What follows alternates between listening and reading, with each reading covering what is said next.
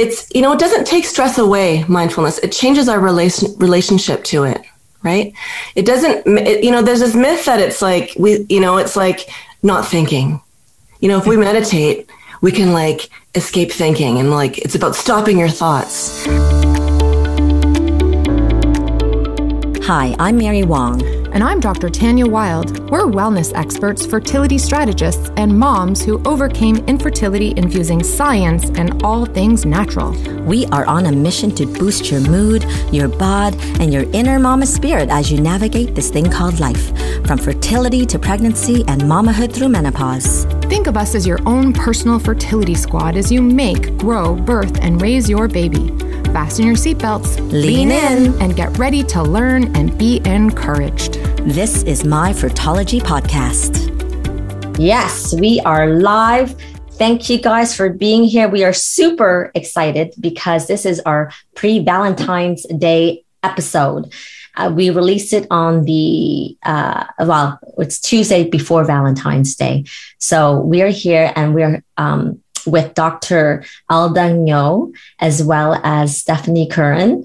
And they're actually not even in Toronto at all. And we're having 3 time zones going on right now. Mountain, you're in the mountain time, Dr. Ngo, and then Stephanie, you're in Victoria, correct? Exactly, yes. Yes, so awesome. And so we welcome you because we're going to be talking about mindfulness for fertility. And not only are we going to be talking about it, we're actually going to be, you guys are going to be leading us with a mindfulness meditation, which is so super awesome on this cold, blistery day here. I don't know about you, Tanya. You were shoveling the snow this morning, right? I was out shoveling, yes. And we recognize that this can be a very challenging time for women going through fertility. Valentine's Day can be a trigger. So we want to improve your Valentine's Day this year, 2022, and your quality of life. And research shows that when you incorporate mindfulness into your life, when you're going through fertility challenges, that you can improve your quality of life. And new and upcoming research is saying that it can increase your chances of getting pregnant. They have to do more research on that, obviously, because they're smaller studies. But it used to be like there was no association between stress and fertility. But there is definitely change in the research, which is awesome because we get to discover, not just increasing your chances, but increasing your quality of life and just changing your journey because it can be very stressful. It's almost like as stressful, they say, as some other chronic illnesses going through fertility, as stressful as getting a cancer diagnosis, apparently. So, I would love to say, we're going to get into this. And, but before we be led by that, let's actually talk about what mindfulness actually is. Cause I think, there's some myths surrounding that and how it should look like. And, when I think of the word meditation, traditionally it'd be like, okay, I need to sit cross-legged in a dark room. And then I have to have some candles going on and maybe some like incense. And then I have to like go om. And then I have to like sit for like an hour before I get any effect, right? But I think we're going to dispel that myth and see what really works and what the heck it is. And before we do so, let's, actually introduce Stephanie as well as Dr. Alda here. And so you know what? Why don't you guys share with us a quick little intro yourselves? Okay, so Stephanie? I'm Stephanie Curran. I practice acupuncture and Chinese medicine in Victoria, BC. I have a multidisciplinary clinic called the Elements of Health Center, and I've been practicing for 22 years now. And the bulk of it has been in supporting men and women through their fertility journeys and obstetrical care, women's health in general. And then so delighted to be collaborating with Alda in the last couple of years with offering mindfulness for fertility programming. Yeah, and it's wonderful to be here. Thanks so much for inviting us. Oh, we're so super glad that you are here. And, I might add in that I know you both through over the years. We all are like keen learners in our fields, and we're, at the conferences, we would show up every single time. So, Dr. Alda, do you want to share a bit about who you are? Sure. Thanks, Mary. Yeah. So I'm Dr. Aldong O, and I'm a registered doctor of traditional Chinese medicine and acupuncture. And I'm living in Edmonton and co-owner of a clinic in Edmonton called Whole Family Health. And so we're an integrated clinic that specializes in family and reproductive medicine. I've been practicing since 2005, specializing in reproductive medicine and fertility. And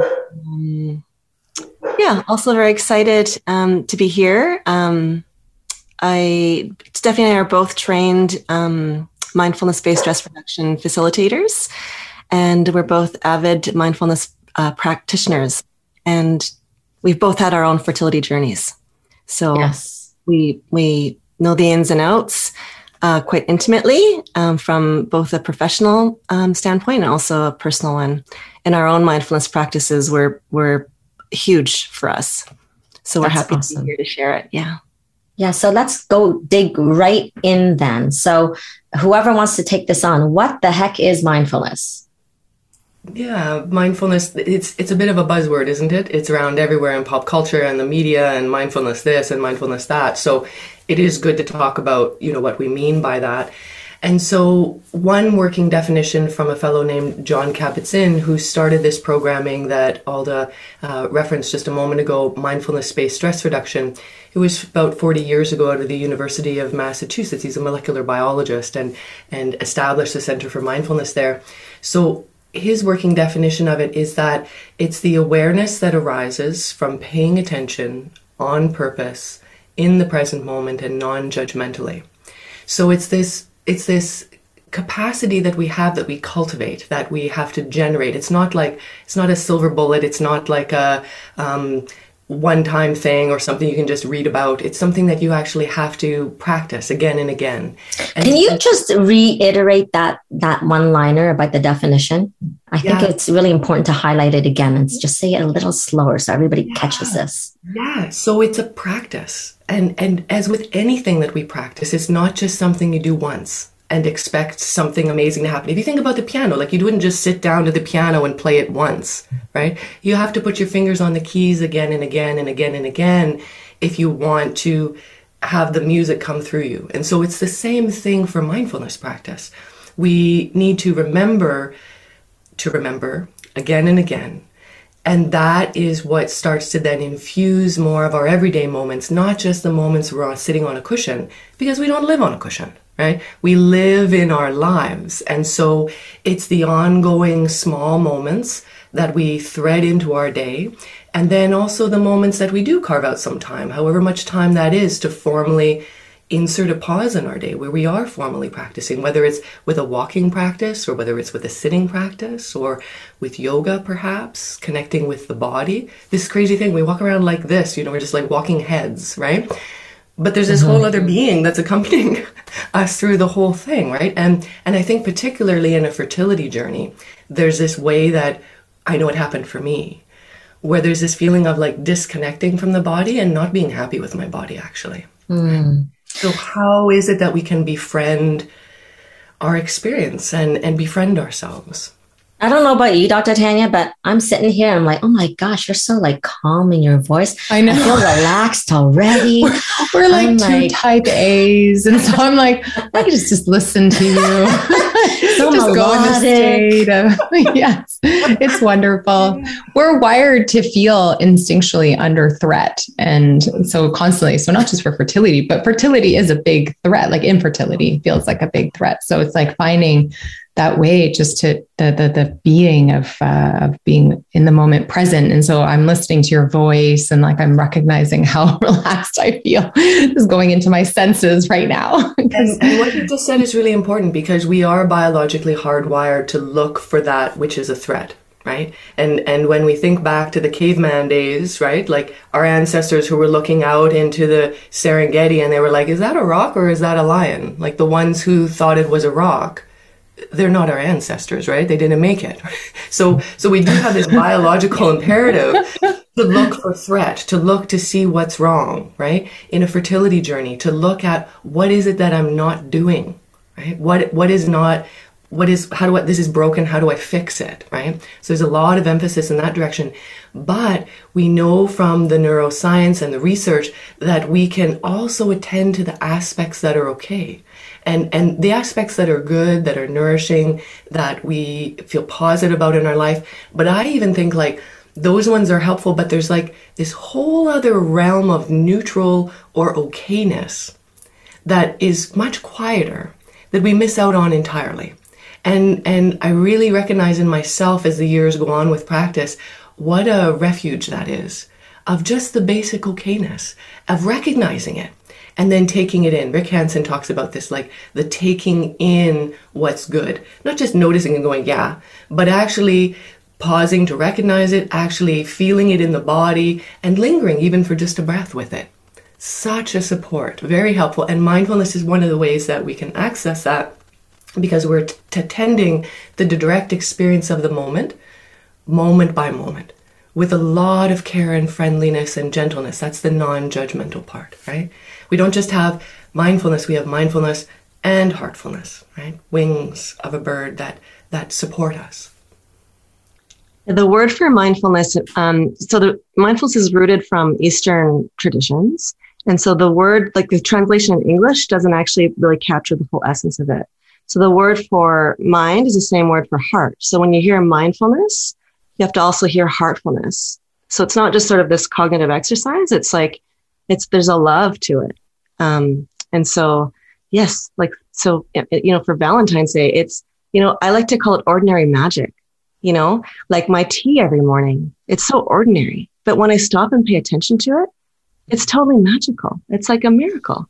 It like smells so good and it tastes good. And, or like walking outside, like, the leaves on a tree rustling in the wind, like, unless I stop to pay attention to that, it's happening. And I'm kind of missing out on all that magic because I'm just, kind of worrying about getting the things done and, doing the things, and the thing that happened that I'm like, turning over in my head or the unknown of the future.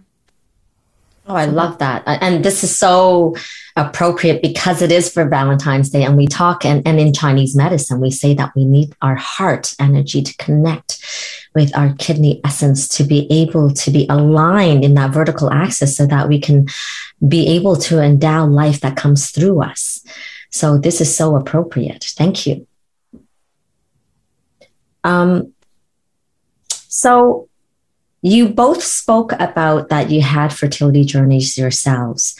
So perhaps each of you can take a moment to share how mindfulness actually helped you on your own fertility journey. For me, it was 2.5 years of going through the experience. I knew after 6 months of trying, I was 36 years old, and I thought, okay, let's do a fertility workup. Let's see how things are. And I was shocked and surprised to find out that my ovarian reserve was extremely low. And so immediately there was this not knowing of, was this going to happen for me? And on top of that, I knew from a younger age that I had endometriosis. And so then became surgeries, and we found out there was a fibroid as well. And so very, very quickly it went from not just Eastern medicine and trying, it very quickly went into being medicalized and needing the support of a fertility clinic. And through that whole process, all of us know this, there's such a roller coaster that you go through. And it was really, really helpful to keep having something that I could land back with that felt grounding, like actually connected me back to myself, connected me back to my relationship with my partner, with my husband. And as we went through 2 IVF cycles and the ups and downs of all of that, I remember one time saying to Chris, because he was really at one point in our conversation looping out on like, how much longer are we going to do this? Like, I don't think we can keep doing this. And I said to him, but if we keep attending to this moment that we're in now, the next moment will be okay too, because this moment, like, we're okay right now, right? Like, just recognizing again this like okayness, right? That we're okay right now. And he looked at me and he's like, yeah, we're okay. And I'm like, right. So if we just keep attending to this moment by moment, that's what's going to carry us through. And I really felt the deep support of that. And then even once I was pregnant, all of the not knowing of the early weeks, and there was a little bits of this, and everything turned out okay. I have a 9-year-old daughter, but it was tender, right? And through the whole process, I really feel like it was a deep support. And so for me, it was a 7-year journey before I finally conceived my son. Our diagnosis was, there were polyps at first, and there's some male factor, and but the polyps were removed, and then the male factor was addressed, and then it was like unexplained. And so funny enough, so for me, when I think about mindfulness and the role that it played in my journey, I actually found out that I was pregnant while I was on a 10-day silent meditation retreat. So my period was due and it didn't come. And so I, happened to have a home pregnancy test in my purse, as one does. And I used it, and to my total surprise, it was positive. And so my husband was there, but he was like in a separate residence for men. Like it was silent, right? Like silent. So wow. I could see the back of his head in the meditation hall. And that was the only time I could ever see him. And it was like killing me. I was like, I just want to go and like tell him this crazy thing's happening, but I couldn't. And so I was just kind of trapped there. Like, oh my gosh. So he had no idea. No, man. No. That's awesome. You couldn't even like pass a note or anything. No. Talk about mindfulness. You're like just going inward and to meaning all this and just living in this. Yeah. There was no positive. Wow. I had to just like sit with it and be with like the excitement, the elation, and also the terror, because I had miscarried a couple times before. And so I was actually convinced I was miscarrying again. Right. And but I had no choice but to just like sit with it all day and like anchor myself in the steadiness of my breath as much as I could, and just like watch this storm of like supercharged crazy thoughts and emotions bubbling through my mind. And so I practiced this, like doing this with this awareness, this attention that Stephanie referred to, and like with kindness and with love and without any judgment, and just like practicing not getting swept away by it, practicing just sort of, sitting with it, watching it with this tenderness, and trying not to get hijacked by it. And there was like nothing else going on. So it's like, that was it. And so I feel like, and I couldn't even utter a word of it to anyone, right? And so I feel like these moments are kind of a culmination of how mindfulness supported me throughout my entire journey. It like helped me to create this space to be able to recognize what I did have control over and take really good care of it, while also, cultivating this kind of deep acceptance of whatever outcome I didn't have control over. So ultimately, it helped me to make peace with the unknown of the future by helping me to find ease and deep acceptance of the present moment. Because control is I was just like, I just like to have control. And this whole like not having control. Sure. Don't we all, right? Just so you guys know, I'm taking notes from both of you, because this is like gold. This like all of this, because every woman, and you know what? Never mind fertility. It's like everything in your life that is happening, especially in the pandemic, for Pete's sakes, right? That's flying at us. It's like, how do we make peace of that unknown future? How can we be in this present moment and have that okayness that, Stephanie's talking about? It's so awesome. Like, I'm going to be watching and listening to this over and over again, just so you know. I was getting tingles in my scalp as Stephanie was talking, and I had memories. You're feeling the body. This is wonderful. Yeah, and I have memories of the 10-day Vipassana meditation retreat that I took back in 2005. Was it a Vipassana meditation, Dr. Elda? Yeah, it was. Yeah. Yeah. And so you're learning about the waves of like acceptance and like recognizing that things come and go, but just that knowledge of like the pregnancy test and having the history of losses, and you're sitting with that is precious. Like the memory that's such a cool memory. And how about leading up to that point? Like, prior to that, were you adopting mindfulness into your journey prior to that? Yeah. Yeah. yeah. So like I've been practicing, I was first introduced to meditation by my mom when I was a kid. And then as a grown-up, I've been like dedicated to a practice for over 15 years. So I was already practicing mindfulness when this whole infertility thing unfolded. And so it was just this total, like Stephanie said, it was like a refuge. It was like, it was just like this real opportunity to practice with, it doesn't take stress away, mindfulness. It changes our relationship to it, right? It doesn't, there's this myth that it's like, it's like not thinking. If we meditate, we can like escape thinking and like, it's about stopping your thoughts.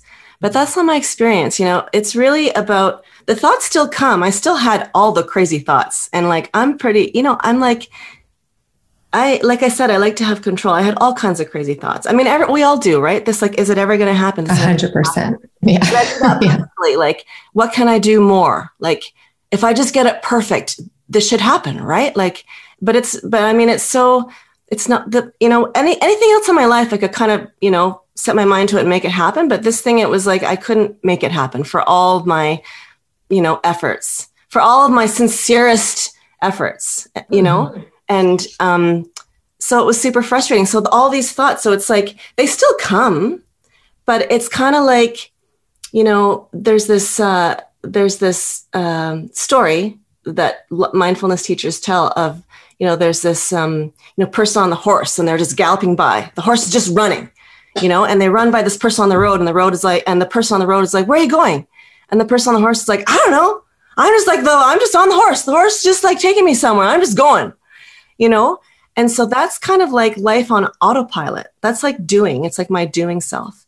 But mindfulness allows us to actually like slow that horse down and maybe like direct the horse, right? So it's not just carrying me. So it's kind of like, so those thoughts are like that horse. And it's just like, if I'm on autopilot, I'm just those thoughts. I'm completely identified with them, and I'm completely hijacked by them.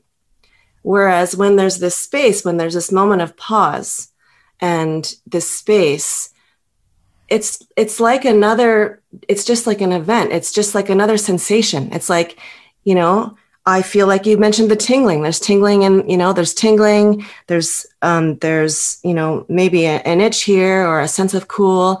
And then in the mind space, thoughts are like sensations that come and go. So I can kind of watch them come and go and not be so pulled by them.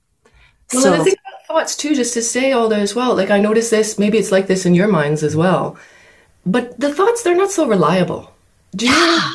And they talk all kinds of trash, and they're really harsh, and they're just kind of generating of their own worries and agendas and all of this, and a lot of them aren't even true. Like for me, when I found out my AMH was rock bottom and really low, I found that out 2 hours before I was about to go on a week-long silent retreat, right? So I had this really rich, we'll call it rich, opportunity for a week to watch all of the thoughts that came and went in association with that.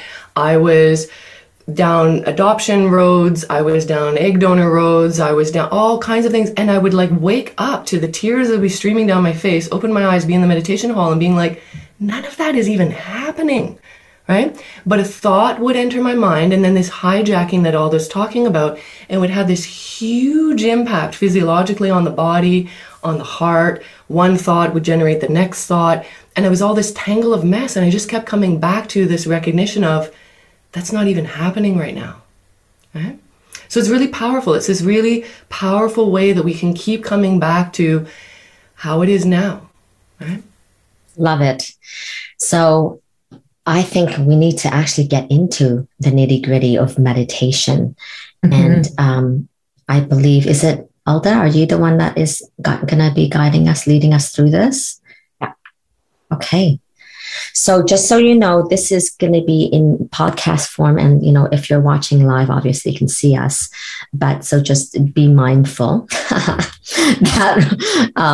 a lot of people are hearing it and not visually seeing this. Okay. Okay. Okay, so just coming into a comfortable posture. So just finding a comfortable posture wherever you are.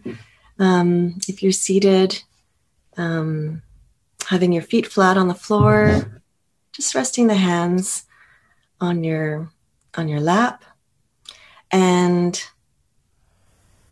gently closing the eyes if that's comfortable for you. And if it's not, then perhaps taking a soft, unfocused gaze about 2 to 3 feet in front of you. And so whatever's more available to you. So finding a posture that invites ease, but also alertness. And just returning to the body here. Taking this moment and this opportunity to return to the body, because often our bodies are here and our minds are elsewhere. So just returning the mind to the body, which is like a portal into the present moment. And just attending to the body, sensing into the body, the front of the body, and the back of the body, and the sides of the body. Attending to any points of pressure between the body and whatever surface is supporting you. So perhaps feeling the soles of your feet on the floor, and your bum in your seat. And just feeling into the direct sensation of the variation of pressure here, feeling where the pressure is the greatest, and then feeling where that pressure starts to give way into more ease.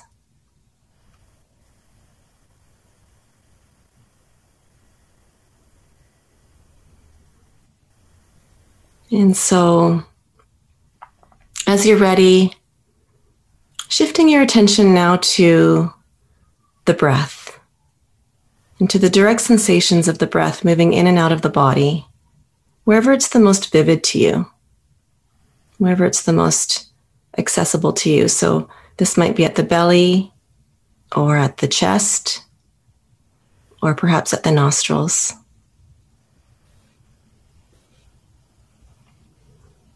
And so as best as you can, bringing a quality of like kind, curious openness to this.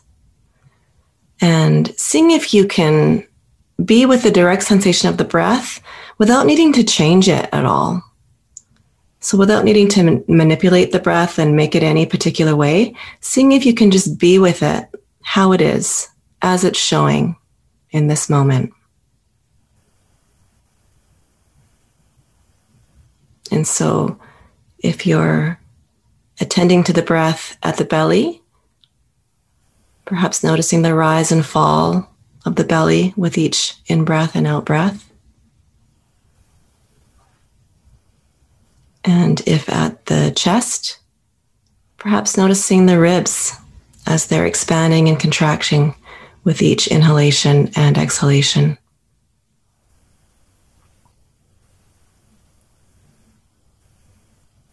And if at the nostrils, then perhaps noticing the coolness of the air as you inhale and the warmth of the air as you exhale.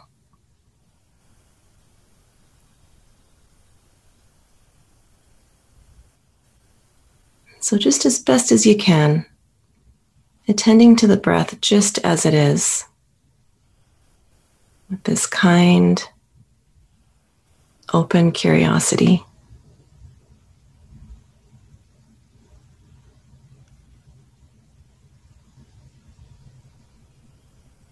And so perhaps noticing the quality of the movement of the breath, perhaps noticing if it is long or short, deep or shallow, or maybe if it's rough or smooth, whatever it is.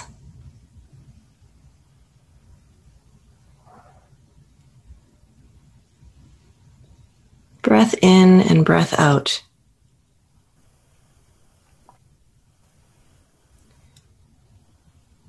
And so when your attention is captured by some other sensation and distraction, so perhaps thought or perhaps sound, just knowing that that's totally normal. That's actually totally a part of the practice.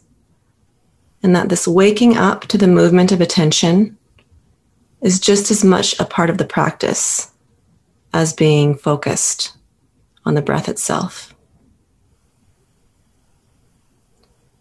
And so noticing what it is that's captured your attention, again, just with this kind, open curiosity as best as you can, and then gently guiding your attention back to the breath. And this might happen multiple times. In fact, it likely will. And so just as best as you can, just with this kind, even loving attention, noticing and returning.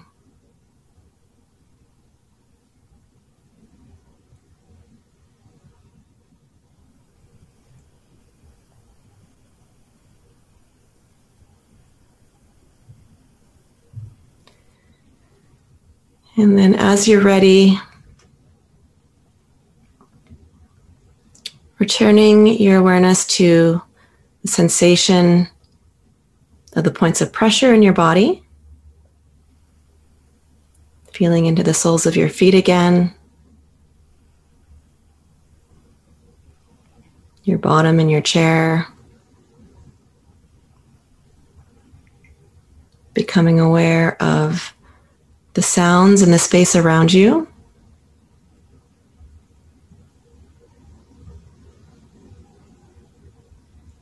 And then as you're ready, gently opening the eyes again and just looking around the room that you're in and getting a sense of your body and the space that you're in. And reorienting yourself. And as you're ready, landing back on the screen if you're looking at a screen.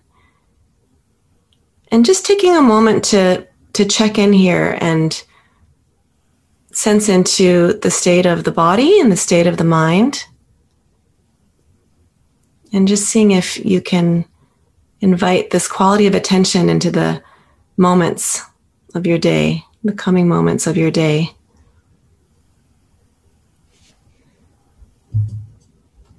Wow, that was lovely.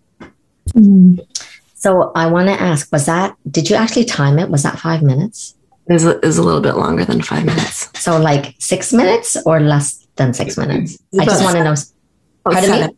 About 7 minutes. So I don't know about you. Like it felt short and long at the same time. Short meaning that in a short period of time, I was able to fully relax. Was that there for anyone else or, feedback would be great?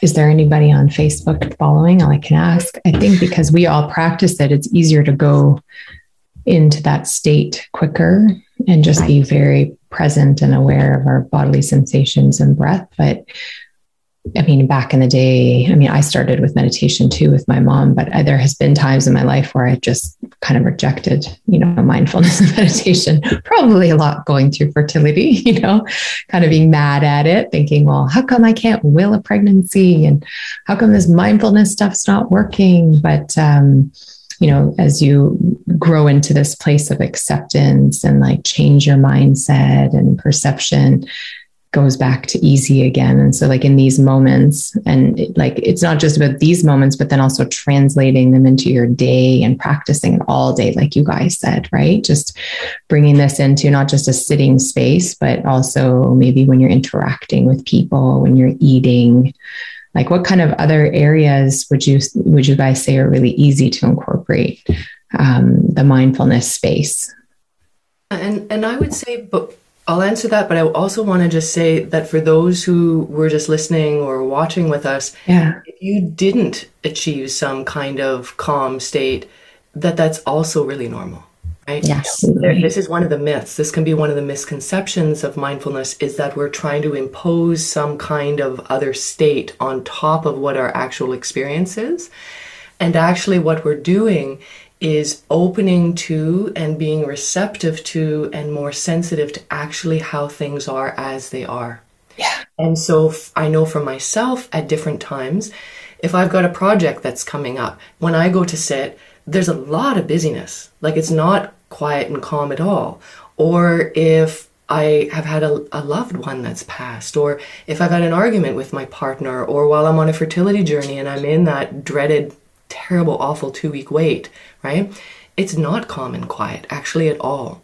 But what the 5 or 6 or 7 minutes, that we attend to this, what it does is it just creates some space around it and allows us to find into and access this groundedness in amidst the storm. It's kind of like on the surface of the water. It can be very, very, wavy and tumultuous and currents. But if you drop down just slightly below the surface, then there's some stability here, even though there's all this storminess. So just wanted to name that in case many of our listeners had that experience or have this experience moving forward, because it's very much part of mindfulness.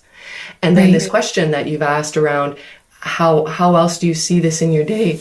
This is really the stuff of the mindfulness fertility programming and of mindfulness in general, is threading it in. So for me, this whole time that we're talking right now, actually, I'm consciously and intentionally reminding myself to feel my feet on the ground. Right?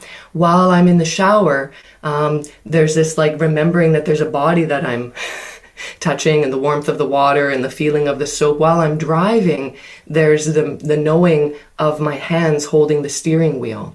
While I'm in my acupuncture practice, there's the intentionality of knowing that I'm turning the door handle with every time I go to walk into a room to be with someone, right? So really it can be alive and can be available in all of our moments. My teacher in Burma that I study with, Sayadaw U Tejaniya, he says, from the moment your eyes open in the morning until they close at night is actually a precious opportunity, right, to be practicing. So don't wait for conditions to be just perfect and for the body to be just so, and for your house to be clean. It looks nice from this view right here for those of you who can see, but there's all the other, I don't know if it's like this in your house, but so we don't have to wait for everything to be just the way we need it to be. There's this controlling element that we were all talking about earlier, right? We can actually just access it because it's innately here within us. So when you say it's innately here within us, right? So, there's the thinking of like, well, what's the minimum amount of time? Like, how am I going to benefit? Like, so then is this person that's asking this question, are they going to benefit from just sitting down as we just did? Or are we just saying, okay, incorporate it like 2 minutes at a time in your life when you're conscious, and like set an alarm or something? Like, how do you address that? Like, so that people can incorporate, but not be overwhelmed. Yeah. And so small bite-sized moments are a great way to start, right? And any amount of time that we do drop in and connect with the direct experience is a moment of mindfulness. So whether it's just for one in-breath and one out-breath, that's already having impact on our nervous system, right? In moving out of sympathetic arousal into activating the parasympathetic system, right, into more of a rest and digest mode. And so it's kind of like exercise though, right? Like 2 minutes of exercise, that's good for the body, right? 2 minutes of stretching, right? That kind of thing. But 30 minutes has a different impact, right? So we know this through the research around mindfulness, which in a secular way has been done for just over 40 years, that it's the continuity of it that is most important, right? That it's done. It's not just like 1 2-minute segment here and then a month later another 2-minute segment, but like daily and throughout the day, right? And this innately part, it's like it's always here, it's always available. Like right now, do you guys know that you have feet? Of course you do. There wasn't that much, crickets for a moment. Yes, you have feet. Good. Yes. But a moment ago, you might not have known you had feet. And of course, if you looked, they were there, right? But is this kind of like, now there's just this connection again to the experience of the body. So it's with that kind of light touch, right? Multiple times a day. But what helps us to remember is the formal practice where we string together a little bit longer moments, because that flexes that muscle in our brain of this neuroplasticity that's gathering and collecting our awareness and our attention. Love it. Okay. So speak to us about, because we need to wrap this up because we're supposed to only talk for 20 minutes and here we are, because it's such an awesome topic. So tell us about you actually created a program, Mindfulness for Fertility. So share with us a little bit about that. And then we are totally going to wrap this up. Okay.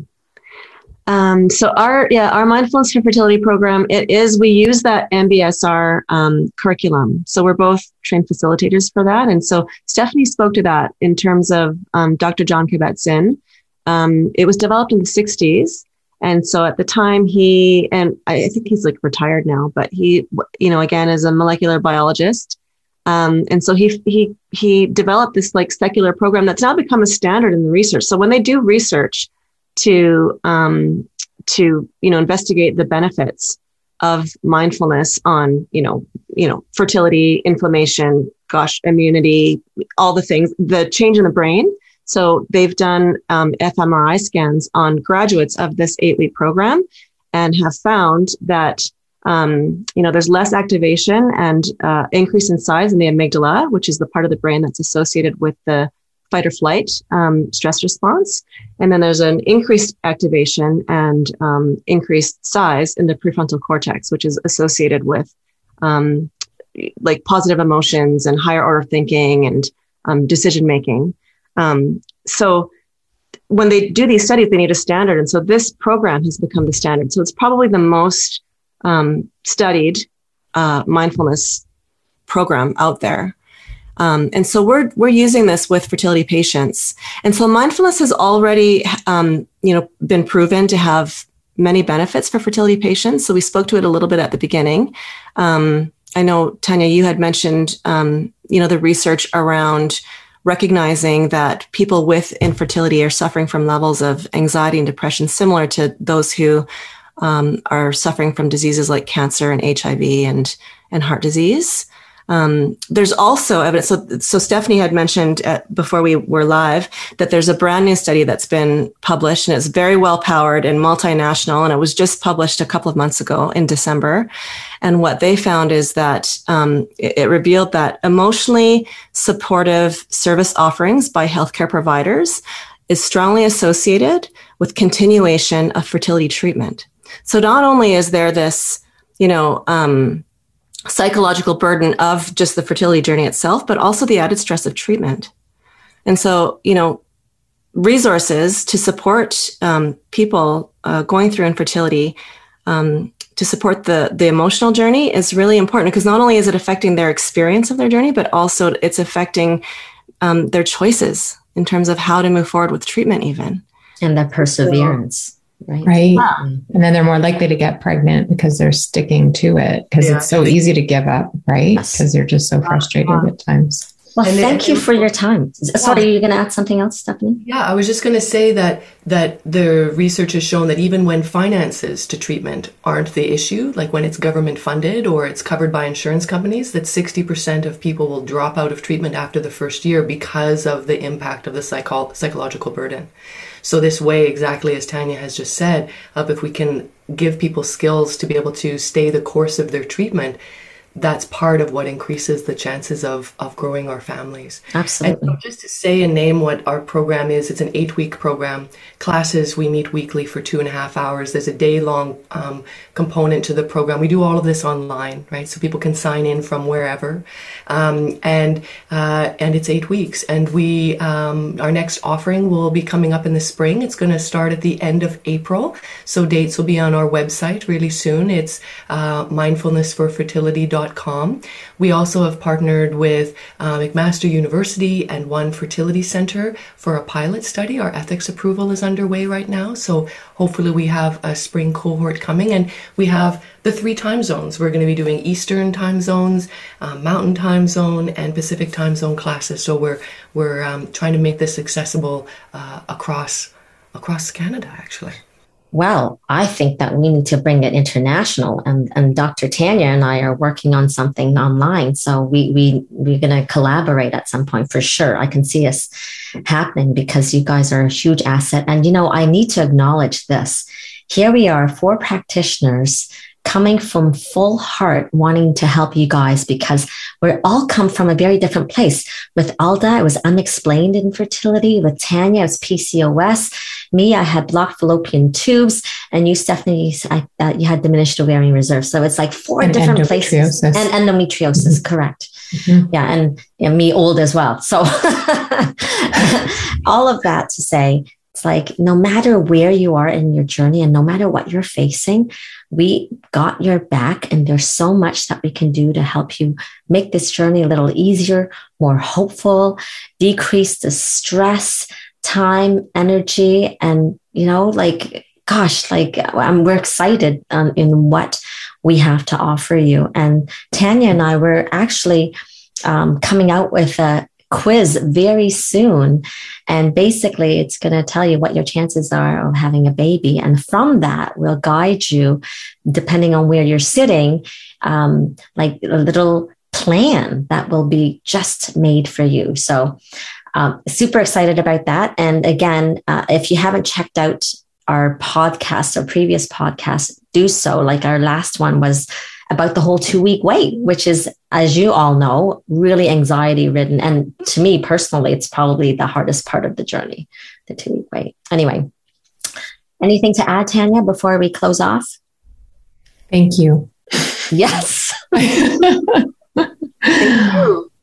Thank you. Thank you so much for having us. Yeah, it's been a pleasure. Beautiful. Thanks, guys. It was awesome.